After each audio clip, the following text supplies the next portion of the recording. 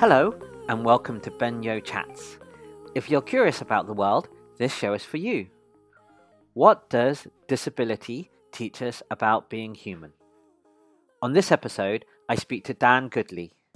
Dan is Professor of Disability Studies, and we chat about how disability provokes deep questions about humanity, such as who is allowed to be human, and how interdependent are humans?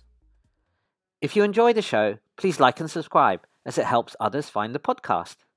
Thank you. Be well. Hey, everybody. I'm excited to speak to Dan Goodley. Dan is a professor of disability studies and education, and he has written the thought-provoking book, Disability and Other Human Questions. Dan, welcome. Hi, Ben. Thank you very much. So, first question, who and how do we decide who gets to be human? I ask this as this comes up in your book, and I don't think I had fully appreciated how certain majorities or say elites do decide on who gets status as human rights or human dignity. And to take a little bit of an adjacent area, I was following this year a lot of the news on Britney Spears in the US. And I was astonished by how many of her rights had been taken away from her. And then I was reflecting on what is true for Britney has to be and even is much more true for many people with disability and actually other groups of people as well. And that kind of felt really shocking to me. And then I was reading your book and I thought, wow, there is a really big question about who gets to decide who is human or not. From your thinking and what you said in your book, what do you think of this question? Well, firstly, thank you bringing together a consideration of human disability and also Britney Spears. And that's a fantastic linkage in there. I applaud you for the question. I think the question of who decides to be human, or if you like, is allowed to be human, is an old question asked by many humans over the years. And I suppose one of the ways I'd want to answer that question would be through the ideas generated by disabled people and by the ideas generated by disabled people's organisations. So anything I say today is said through and aware of the contributions of disabled people and their writing in the world. And I suppose if we think of the case of Britney, one of the key elements that her fans and Britney activists have pushed has been the question of capability and autonomy that's been taken away from her in relation to her own life. And so there's been some really, really interesting documentaries and obviously discussions through social media. I think that's positioned around, is centered around the question of whether or not Britney Spears is being allowed to live the life that she herself wants to live. And I think that's a question associated with human ability. And it seems to me from listening and reading to the ideas coming from disabled people is that this idea of ability is something that we feel we kind of know. We all have we kind of hold around these assumptions in relation to ability, but it's actually quite a tricky concept. And it's interesting how some people are assumed to be able whilst others are not. And of course, disability is the opposite of ability in terms of the way it's constructed. And for many disabled people, their rights are taken away from them based upon the notion that they are not capable, that they don't have the abilities, the competences to live their life. And it seems to me, therefore, that through disability, whilst we need to sit with that very phenomenon, we need to spend a little bit more time, perhaps a lot of time, asking questions of ourselves about the assumptions that we hold in relation to this phenomenon called ability. So I think the first, or one way we could start to critique what it means to be human, or who's allowed to be human, is by sitting with the concept of ability and subjecting that to some deep critique. That's super interesting. And I'm sure we'll get on to kind of thinking about this social model of other models of the world. I guess I'm sometimes a little bit worried about labels and how we kind of use and misuse words. And in fact, interestingly, recently, I was called ableist by somebody. And actually, in this particular situation, I thought it was sort of very ironic because it was, I'm sure, being misused because this person was simply being abusive and I called them out on it. However, I am certain that there are many times that I am being what I think people would call ableist in this sense of centering the world around able people, how as we might think about it. So I was just thinking about what it means to be a productive person or how the world is designed. How useful do you think is this idea of ableism or centering on that? And should this be the kind of model that we should be pushing back against, or at least scrutinizing in order to assess more deeply what it is to be human and who we should allow to do? I sometimes get a bit worried about words and labels, but they can be helpful in many instances. In fact, recently I was called ableist, and I thought at that particular instance was ironic, as I was pretty sure it was being misused. That this person was simply being abusive, and I called them out on it. However, I'm sure a lot of the times I am being what I think some would consider ableist, as in that I center my worldview around this idea about what a typical productive person might be, the world being designed for that typical person. And I just wonder how useful it is, this idea as a concept that maybe we can criticize and push back against is. And then I think towards, well, actually, I was the last few decades, I was going to say this year, but particularly we're hearing these these instances of horrific institutionalized abuses. And it seems to me that some of these abuses are rooted in some of this notion, or rather had the institutions or the people in the culture had centered their thinking from a different spot, then you could see that maybe we wouldn't have appeared to have those type of abuses. Obviously, they're very complicated, and it's not necessarily going to save them. But I just kind of think that actually that thinking of the world is maybe much more useful than some critics might give it credit for. I was wondering what you might have thought about that. Well, I think ableism and disableism are often used interchangeably. And I think, for example, in the States, when people talk about people being ableist, I personally think they're talking about them being disabled. So I suppose for me, the way to think about this is that we now enjoy 4 decades of scholarship, writing, research, driven by disabled people and their allies. And in the UK, for example, there's been a lot of focus and continues to be a lot of focus on disableism. And disableism is the institutional exclusion of people with impairments. And of course, that remains an absolutely crucial part, not only of research, but obviously of activism, of the arts, of kind of, pinpointing those moments of exclusion and challenging them. And that's absolutely essential.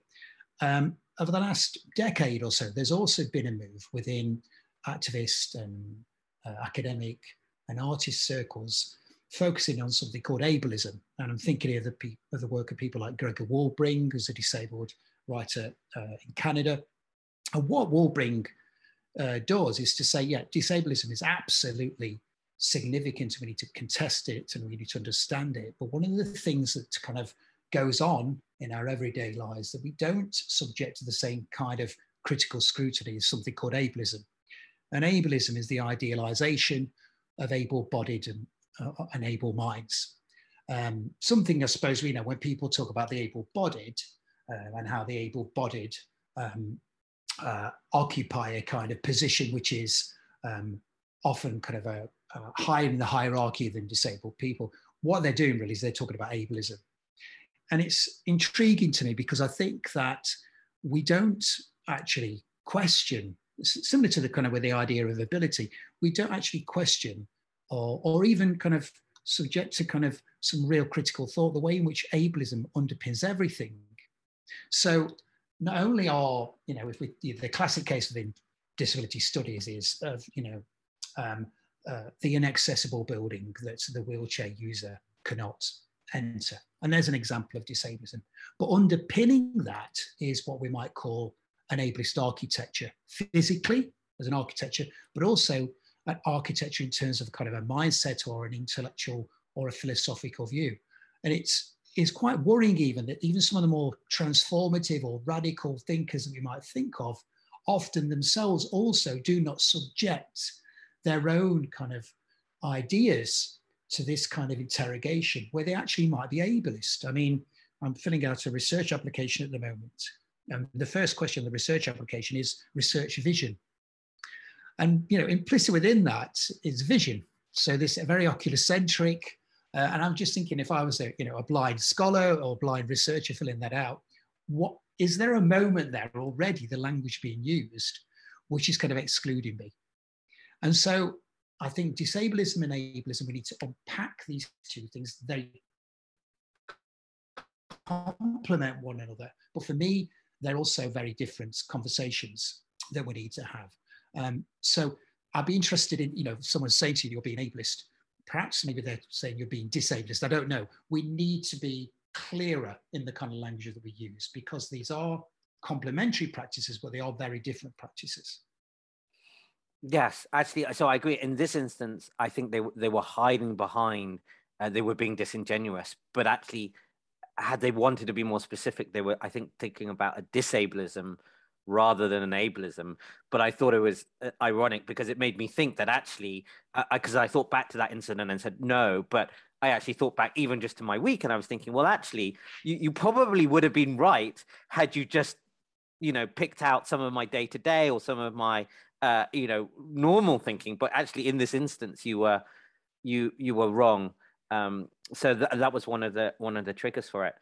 And I guess this kind of leads into one of the themes of your book on the role of technology as well, because in some ways that is also bringing this other dimension, as in what happens if we are somehow technology enabled or even technology disenabled, like somehow hybridized. Some people would argue that social media is disabling us in certain ways, or at least is an extension of us, not, which could be for good or for ill, right? So that was the idea there. But obviously you can have it in physical, mechanical limbs.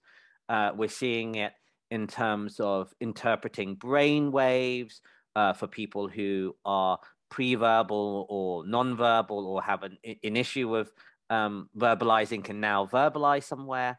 And I was wondering, is this influencing your thinking? And actually, is this maybe one way of people to unpack it, of saying, well, if technology is doing this and is making us think about these ideas in a different way, but maybe we should just be thinking about them in a different way, regardless of where the technology is, which is, I thought, one of an interesting reflections I had on reading your chapter on technology.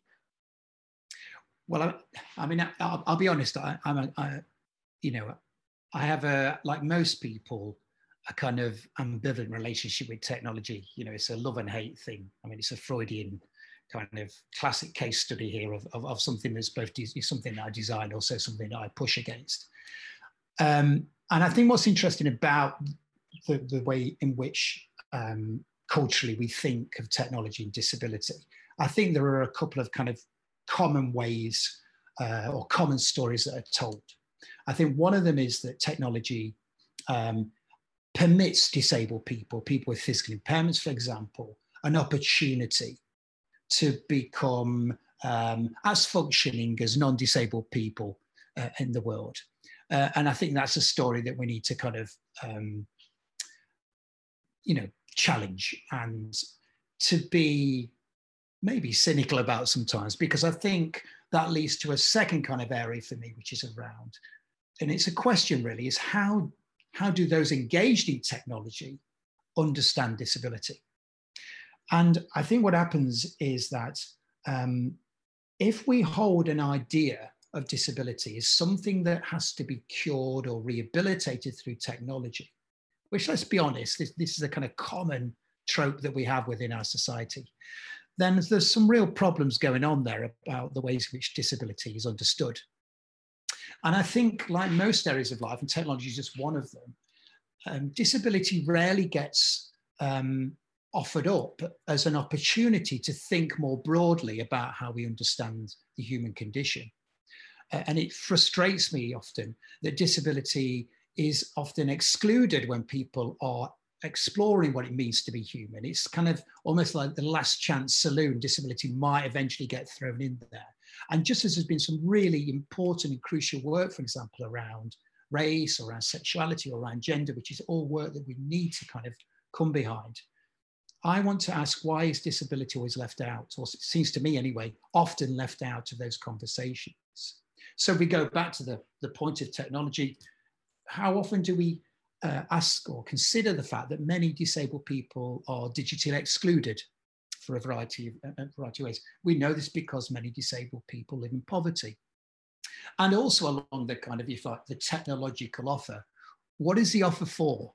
Is the offer still associated yet again with the notion of some kind of curative or rehabilitative offer of technology? Because if that's all that technology is being offered, or on the grounds on which technology is being offered, then you can see straight away that there's some pretty dangerous and dodgy ideas associated with disability that are just kind of being implicitly brought into the practice. Yeah, I agree. It's interesting talking to a lot of my friends and allies when I mentioned that, oh, the statistics, at least in the UK, are you're talking about at least 1 in 5 somewhere on, a disability spectrum of some sort, potentially higher. And certainly in the world, you're talking at least 1 billion people, again, probably higher. So when you're thinking about all of these allied groups, it tends to be one of the largest, and yet is probably, like you say, not so involved in the conversation. And then the conversation is led by not necessarily, or obviously, the whole range of advocates that you could have, which I find is quite telling as well. And I do think, thinking about your comment of technology, and then also we had it in design, I've been thinking a lot about, and I guess it's been around a while, but this sort of social model idea of disability, where if you just sent it around, I guess it's just ideas of inclusiveness across everything that you'd like to be inclusive, you get a world where essentially everyone, or at least the vast majority, lives peaceably and well, which just seems extraordinary. And I was actually talking to a philosopher the other day, Jonathan Wolff, who was mentioning how that it impacted his philosophy. And we've had people like Tom Shakespeare talk about this as well. And he was saying he was a little bit doubtful about, utopias generally, but at least taking this model just a little bit further along from where it is today, you kind of see that actually you have enormous net benefit to so many kinds of peoples, that it's almost extraordinary that we haven't explored it more. I was thinking, what do you think about where we are with kind of social models of this idea, and how it might impact our world, and what we could be doing about it? Well, I mean, I'm very happy with the idea of utopias. I think it's probably better to get out of bed in the morning with a utopian view of the day than a dystopian one. And personally, the social model of disability for me was a radicalizing experience, because at that time, as a psychology undergraduate, being subjected to some very pathological views of not just disabled people, but of human beings more broadly, the social model came along and it did something very affirmative. Because what it did is it said, you cannot understand the human condition, of which disability is part, outside of the social world. And, any sociologist listening would think, well, that's pretty obvious, isn't it? I mean, we are what we are because of the social world. Something curious happens with disability when it enters the world. And what it is that when it often enters the world, people tend to understand straight away the word disability in terms of either some kind of individual tragedy, deficit or flaw, some kind of something wrong with a human being. And as soon as you start doing that, you then draw upon ideas that are set up to understand that kind of individual, deficient individual outside of society. Some of those ideas come from psychology, for example. And so the social model remains, for me, one of the most important interventions in the field of disability, but also has many connection, of course, with other transformative ways of thinking, whether it be associated with Black Lives Matter or whether it be associated with current trans politics, which are essentially asking us to pause and to act upon the fact that certain human bodies and minds are not given the same value as other human bodies and minds.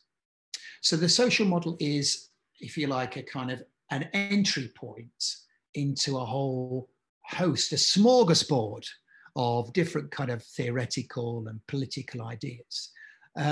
There's been a lot of energy spent over the last 20 years critiquing the social model, looking at the social model's flaws, saying, well, have we gone too far? Have we flipped over a little bit? It's a little bit like, you know, the Labour Party. We've gone too Corbynite in our deployment of the social model. And it seems to me that the social model, particularly in these post-COVID times, has never been more relevant than today. So the social model for me remains, like I say, this kind of entry point. And with any entry point, you can go, through a variety of different roads and routes. And it seems to me that there's opportunities not only for understanding and pushing the social character of disability, but also seeing how the social character of disability connects with other aspects of the human condition, each of which, of course, are also deeply social. Yeah, that makes a lot of sense to me. I reflect, this also touches on your technology point, that we are, well, I'll give you a couple of examples. In Iceland today, I was speaking to this with Sally Phillips. There are few to actually know people with Down syndrome being born now because of the way that they do their testing. And I was speaking to some people who are very deeply involved within deaf culture. And because of medical therapies for hearing, there's a big debate as to the impact on what's a really rich and beautiful culture in itself as well. And I think stronger thinking about the social model, imperfect as it might be itself, as all models of the world are not the world, right? But as an entry point, could be really helpful for thinking about that. But I was wondering, did you have any reflections on this, on how actually, marginalized communities are becoming potentially more marginalized communities, and the social model is perhaps a way back in? Yeah, I mean, I suppose the first thing I'd say is that the way in which the social model language or the social model discourse has kind of entered the, if you like, popular discourse is inevitably, it leads to some simplifications. And so there's a very simple distinction made between the medical and the social models of disability.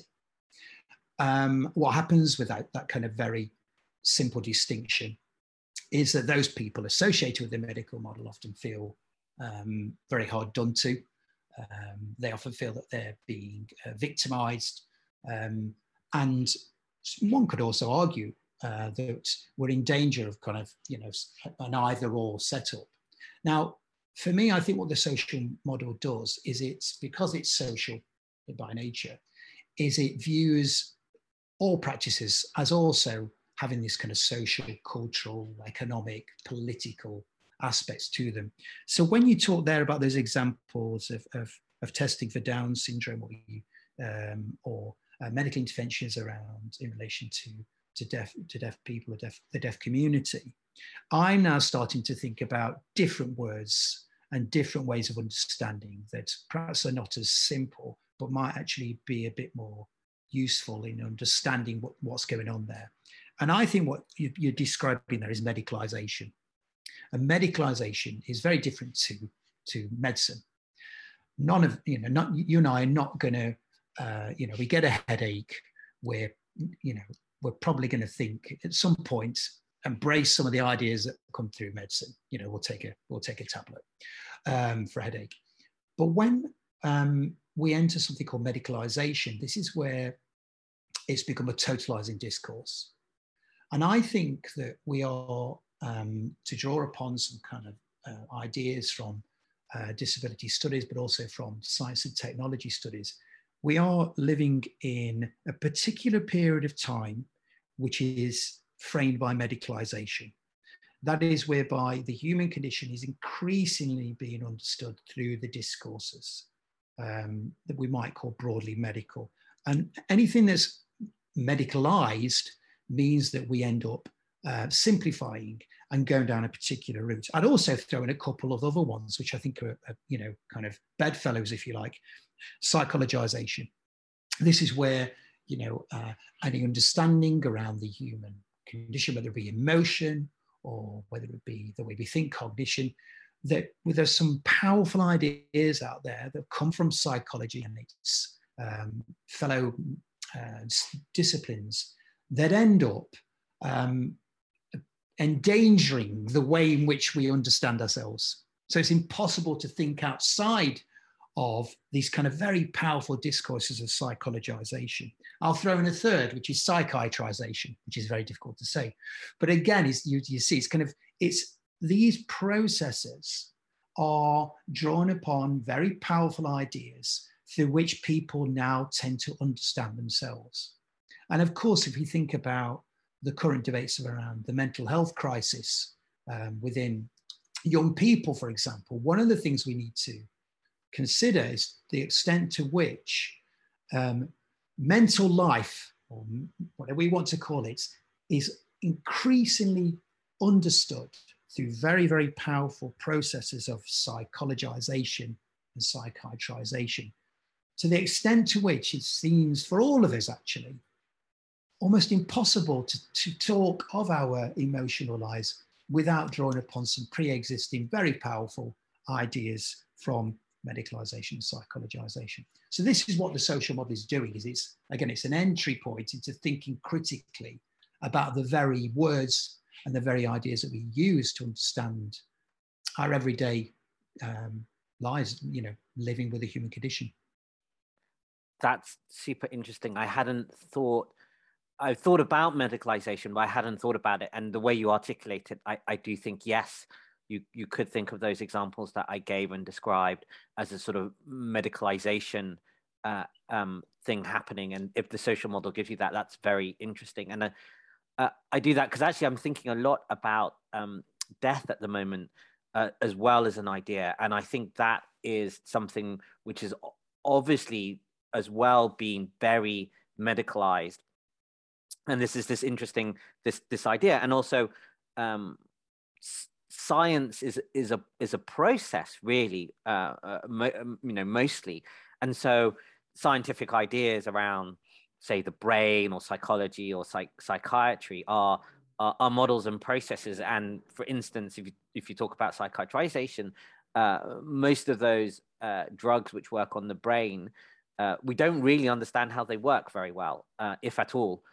For a bunch of them, so it's quite interesting. So you've got this kind of empirical sort of medicalization of a thing, but yeah, there are social ways about thinking about those ideas as well, and maybe they do go hand in hand and intertwined, and it'd be more useful to try and think of them sort of together, not necessarily oppositionally, but certainly not one without the other, which is your point about thinking about rooting yourself in the fact that the human world is nothing without the social world.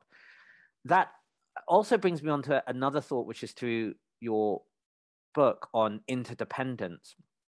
And some of that, we talked about a little bit on potential interdependence on technology and these other ideas. And I was thinking, I was discussing the other day, someone actually was with this philosopher on the philosophy of music therapy or music performance. And Mm. I was noting that I found this was an incredible thing in philosophy because someone is enabling somebody else to produce music, and the end musicality only exists in the relationship with all of that, and it doesn't Mm. exist without what we would call this interdependence. But to me, it was kind of beyond an interdependence because the relationship, the connections were the thing. The actual end piece of music, beautiful that it is, does not exist without all of those connections. And then Mm. then reflecting on your book, I was thinking that actually that extends to, I mean, potentially all of human life, right? But with all of this fact that we are nothing.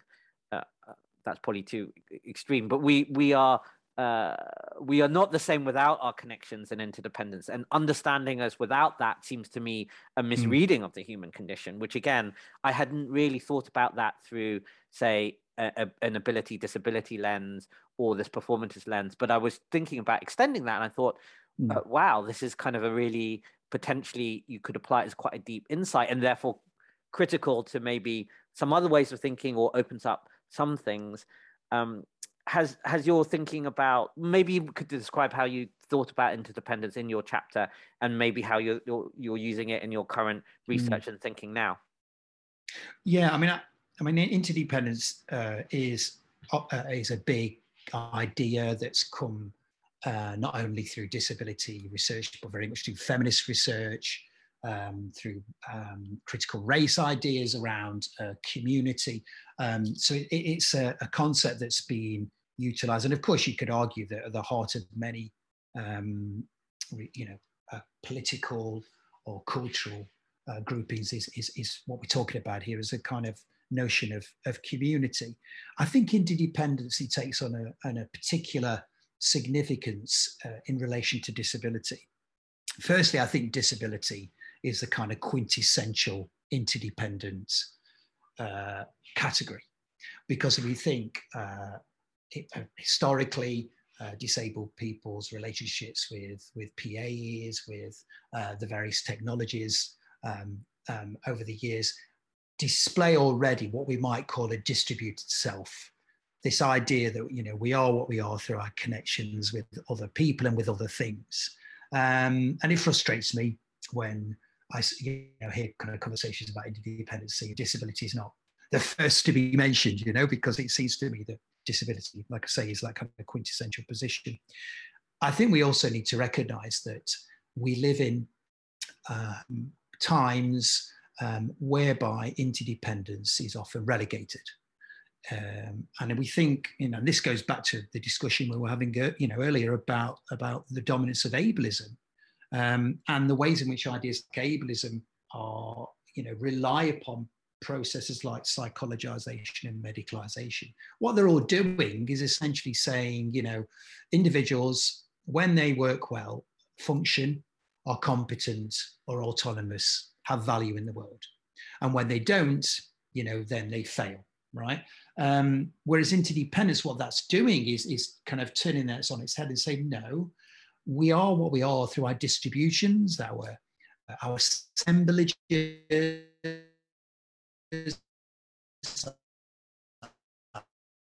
our connections with other human things.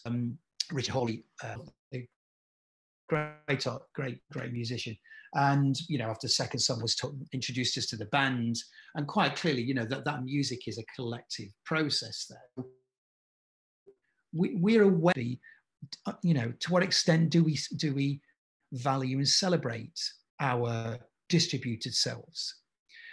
And let's be frank here, we go from one context to another throughout our life course where it's all about individual achievement. You know, we think about schools and how schools are set up in particular ways to, you know, almost like fill kids' heads with ideas that will permit them to pass their exams. It's all about individual achievement there. We look at kind of what our workplaces, I'm thinking about my own, which is, university workplaces, which are all about individual achievements, about being agile, responsive. We hear this language all the time in these, turbulent times. And what's worrying, it seems to me, is that we still, live in a very, very individualistic culture. So for me, the idea of interdependency is an antidote to that. And to push it even further, if you really want to understand what interdependence is about, well, go to disability, because disabled people's communities and disability theory that's been generated over many years now is always kind of alerting us to the fact that when the human condition is working well, it's doing so embedded within a community, embedded within a variety of kind of crucial interrelationships. Let us not forget here that disabled people themselves are always embedded in those communities. And quite frankly, some of these communities would not exist without disabled people. I was once at a seminar with someone, I think it was a medic, asked the question, how much are autistic people costing the economy?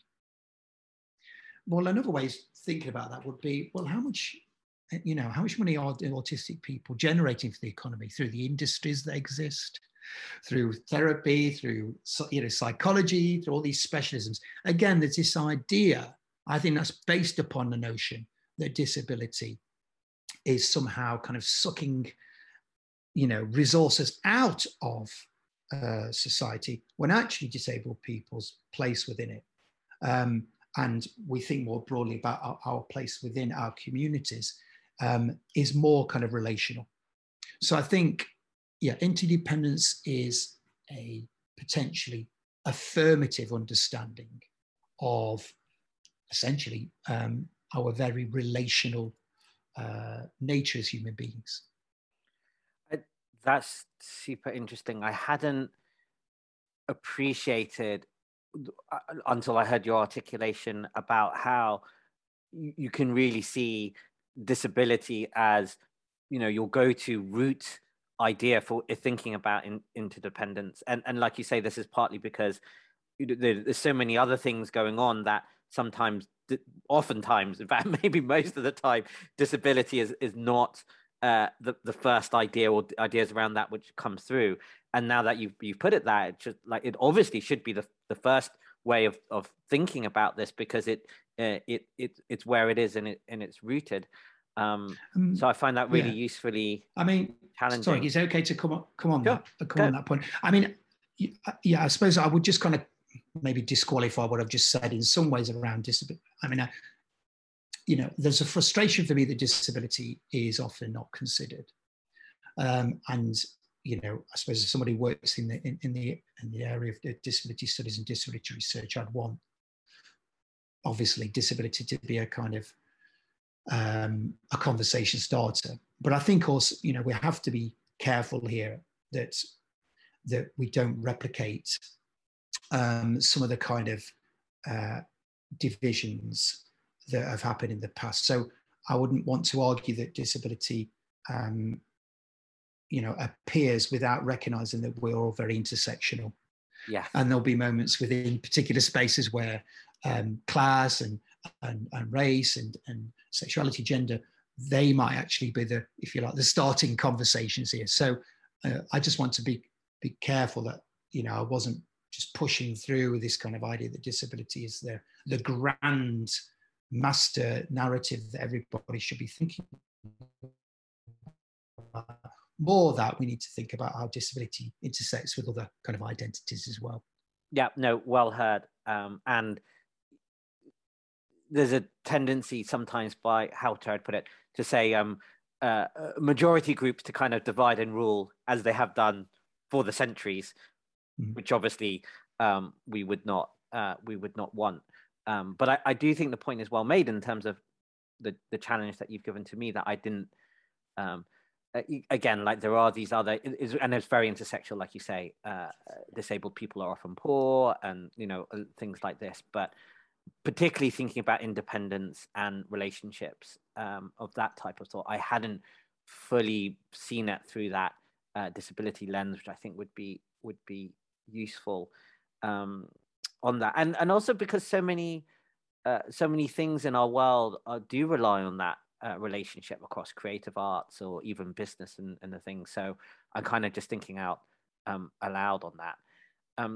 That maybe leads me to one somewhat intersectional idea also in your book about desire. I was listening to Amir Srinivasan, who's a philosopher now at Oxford, probably most famous for her feminist philosophy, although she writes really beautifully about animals as well. But she's written a book which has a lot about desire. And there was one thing I was picking up in both of your works, which is this idea about how much desire, I guess, I guess there's this interdependence part, but to what extent is learnt, and to what extent, you know, culture shapes that. And I was kind of surprised to see a chapter about desire in your book, which probably was a challenge to myself in its own way. Maybe you want to reflect about what you were thinking or saying about raising that question in your book about other human questions. Yeah, I mean, I think well, it comes from, I suppose, a number of different spaces. I mean, one of them is is associated with what we might call crip theory, which is ideas generated from disability studies community, which posits this idea that disability is something to be desired, and that is a really interesting idea on many levels. I mean, what it does, some people find that really challenging because, of course, you know, we're brought up to understand disabilities as being the very last thing that people would desire.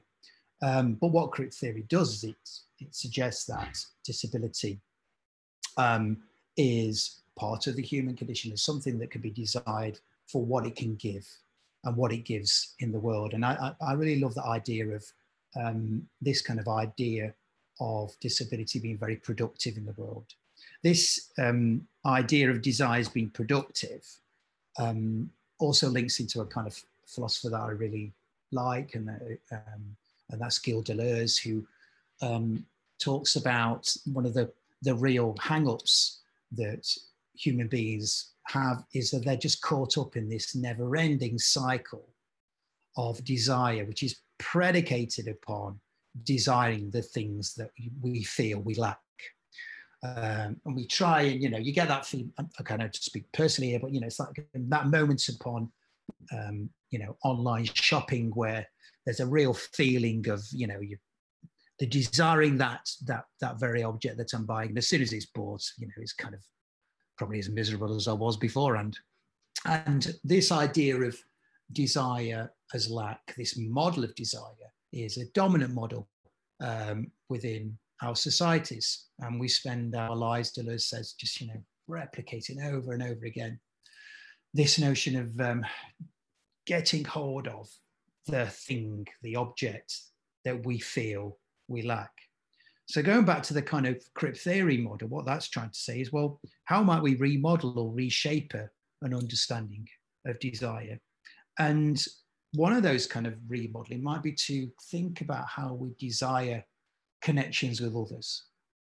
That in that kind of the desire, this kind of more productive model of desire, we are driven not by filling this kind of empty hole, if you like, within us, but we are driven by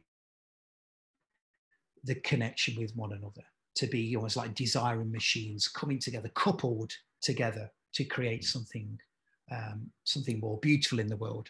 And so it seems to me that what disability research and disability theory is doing is not only is it challenging some of these old ideas of ableism and disableism, not only is it challenging, you know, the kind of dominance of medical models, it's also turning up in the world and offering us new ways about how we might feel about ourselves and others. So, and I really like that, and that kind of taps into my more utopian moments in the morning when I'm trying to be more productive with myself and with the way that I see the world. And indeed, I think you can see that those truly kind of beautiful moments of connection are precisely the kind of things that we not only should desire more, but actually often do desire more. It is only through connection with others that we start to realize different aspects or different, if you like, potentialities, as Deleuze calls it, of the human condition. That said, I will be totally and brutally honest, I spend my life living often that model of desire as lack. And it's something that I'm trying to work through, accepting that, you know, that it'll always be with me, at the same time as trying to kind of develop new ways of desiring in the world for connection. And that, again, is where I think that disability ideas and the disability community have so much to offer. That's fascinating. Maybe that touches on then a couple of personal things, and I guess as glances on the kind of desire or the desire connection things. I was going to ask you about Nottingham Forest and what being a lifelong Nottingham Forest fan has potentially taught you or you reflect on. And now you talk about desire. So there's two things which come up there. One is obviously actually the interesting connections that I think football, particularly in this country, can give people and community and that things. But then there is this flip side of obviously desire and want, which I see across all football fans. I'm kind of more moderate, maybe because my dad was such a big football fan, and I see it in a lot of my friends. But it seemed like an interesting segue on that. Is that, are there any reflections on being a lifelong football fan there? I mean, you could have used the term, obviously, long suffering there, which would probably be more, which would probably be better. I mean, I think, you know, being a Nottingham Forest fan captures perfectly the split subjectivity that I occupy, which is on one side, which is deeply ableist, wanting success, achievement, glory, and the reality on the other side, which is none of those things. But actually, quite honestly, you know, the things when I think of, you know, this football club, it's all about community. It's all about my relationship with my dad. It's about, you know, my identity. It's about, you know, a sense of belonging, even though I don't live there. And I think, you know, just football is one example of the different kinds of communities that we all occupy, whereby we find our moments of interconnection, interdependence, and quite frankly, new models of desire. Because if you're looking to sate, a feeling of failure, don't go to Nottingham for your football, frankly. So there's something, I think that my relationship with a football team, they just capture actually that kind of, that split personality that we all have. But I think it's more about actually these kind of different models of desire that kind of drive us. There's nothing quite like, for me, parking a car, walking with my dad to a football game. Well, I haven't done it for a long time now. And just that feeling of being around other clearly deluded people, and that sense of togetherness. And I think we all individually find it in just different spaces, don't we? Yeah, Glastonbury Festival will be another one for me, a moment of real kind of human connection. And it is that is that idea of connections that we desire, which I think is one of the touched upon themes in this conversation. Perhaps two or three more questions to sort of finish off. One, maybe riffing on the sort of personal side. I think you say right near the start of the book that we often come to disability through a personal story of some sort. And for me, it is through my son, who I still believe has taught me more about what it is to be human and the human condition than I'd learned in my previous decades, and still does as he leads me into places in the world I definitely would not have gone through myself. and you give a story, I think, about your grandfather, with some of that. So I'd be interested in your reflections on that, if you'd like to share. Yeah, I mean, I really loved your phrase there, leading you into places that you had not perhaps prepared for, not envisaged, or I think that's a really lovely wording, actually. And it reminds me, I've been very influenced by the work of people like Rod McAlco and Tanya Tuchkowski, who are disabled researchers, disabled writers, who embrace their kind of philosophical viewpoint is kind of phenomenology or interpretivism, and where they say, take your stories seriously to understand how you're being perhaps led into the world, or at least being in the world. And, you know, in writing the book, I wanted to write a book that was not aimed at academics. Secondly, my mother read every chapter of the book, which was really kind of her. My mum's not an academic, but she's a ferocious reader. And I wanted her to check the readability of the book. And I think hopefully she did a good job on that. I can't thank her enough for that. And in writing the book, you know, and kind of thinking about, you know, the ideas and the advice, really, people like Rod McAlco, was to take our stories seriously. And my own really is to be, you know, disability was very much part of my growing up. My grandfather had a stroke at a particular age, and his voice was changed as such that no one really could understand him apart from myself and my uncle who lived with him. And I think because I, you know, was young when it happened, it was kind of quote unquote normal to me. So I'd have this kind of pretty deep relationship with him because I could understand what he was saying. But of course, as soon as he left the space of the house, he was subjected to various kind of responses, disabling responses, to go back to what we were talking about earlier.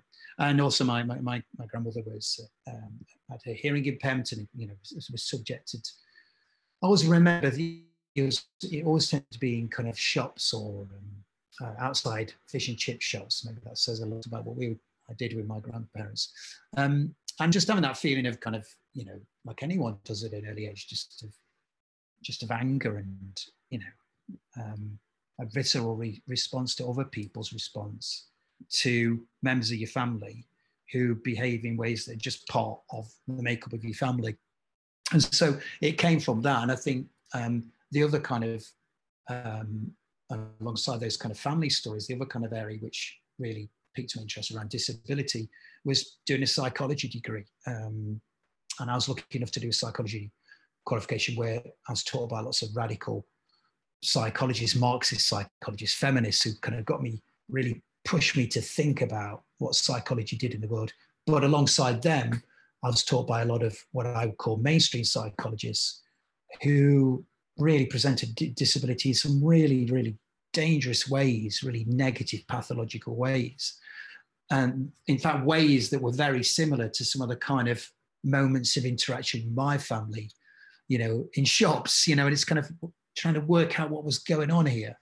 And I think, you know, those personal stories and that experience of, you know, being trained, if you like, in a particular discipline, led me, fortunately, to the social model of disability, where, you know, disabled people themselves were organising their knowledge, which was counter to that really, really kind of negative and often violent response, actually, to disability. And now I might understand that as ableism or as disablism. But I think what is interesting about it is that most people will have had some personal experience of disability, you know, whether disabled people themselves or whether within their families. And like any kind of, you know, experience of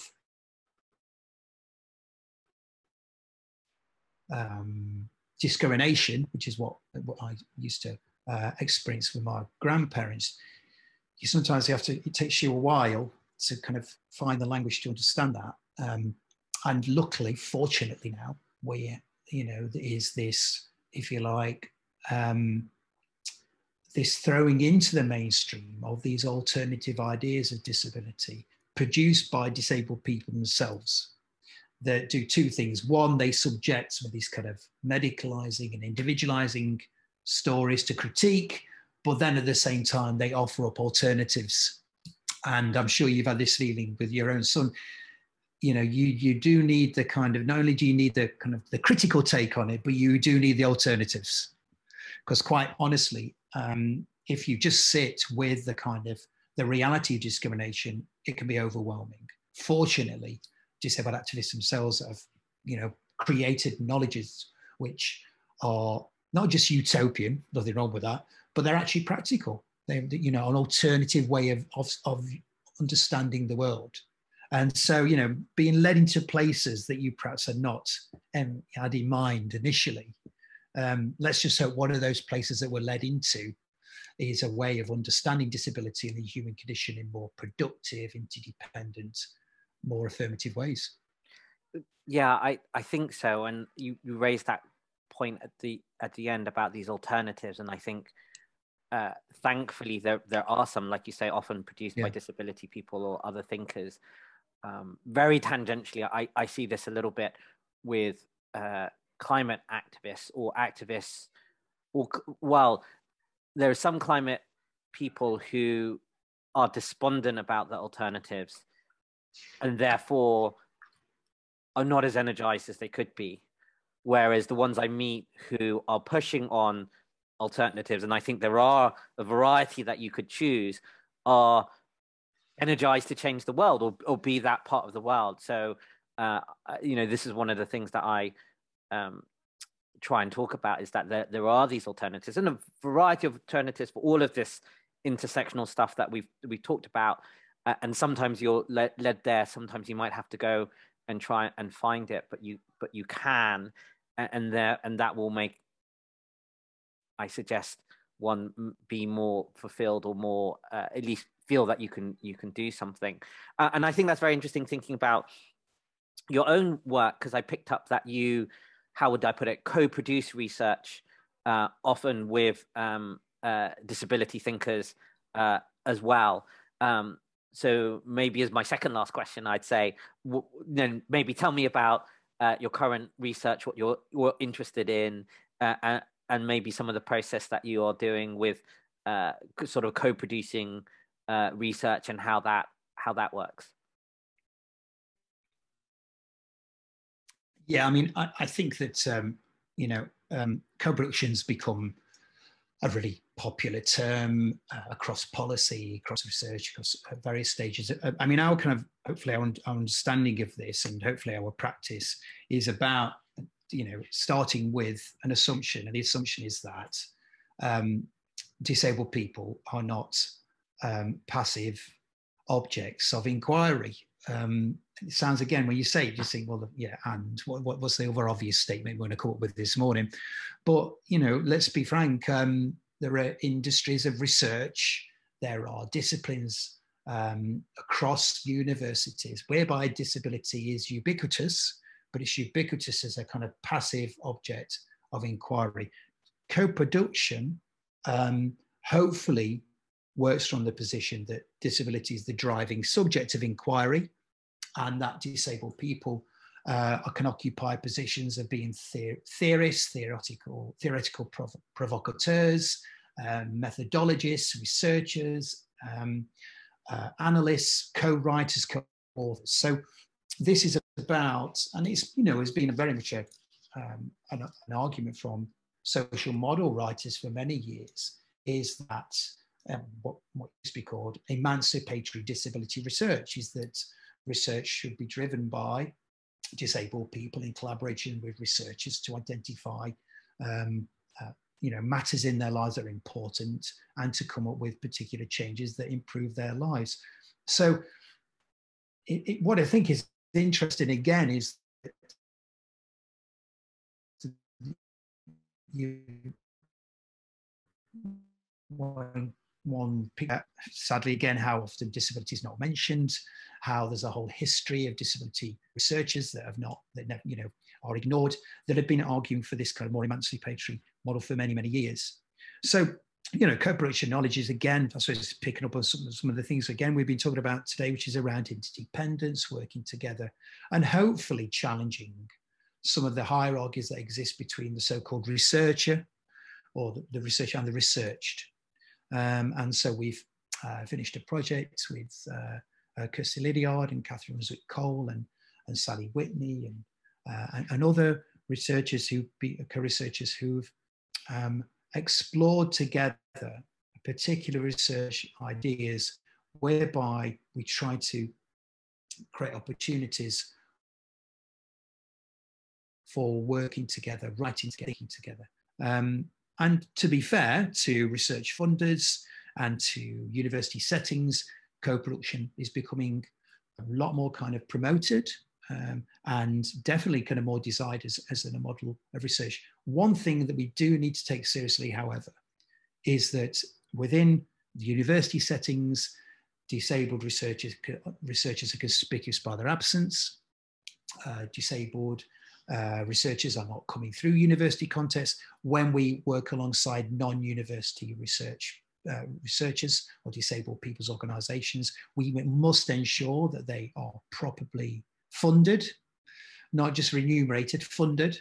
And we also, I would suggest, is kind of a bit of a current bugbear, is the idea of experts by experience, which is a term used a lot at the moment.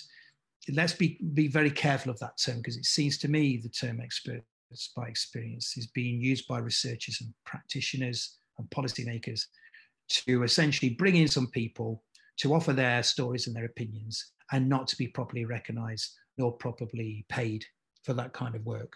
So hopefully we're starting a debate there around co-production, challenging some of the kind of distinctions between the researcher and the researched, the academy and those outside of the academy, and ensuring that we are working with interdependent models of collaboration that not just value people for their expertise, but also, ensure that they are funded properly.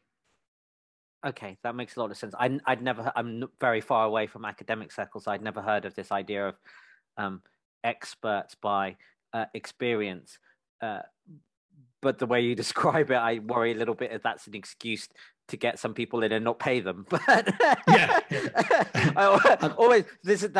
I referenced right at the beginning of the conversation about always being slightly worried by words or jargon because it's used as a cover of like, oh, that would be useful, but let's not. I think it is. Yeah, I think I agree. I think it is. I think it's I think it's being used in many cases as a a box ticking exercise, and it's also what really is offensive about the idea of the expert by experience is it ignores the fact that there are many disabled researchers out there that might not work in universities, but for example, self-advocacy groups or parent organisations who are who know their stuff, who are carrying out research, have done research for many years.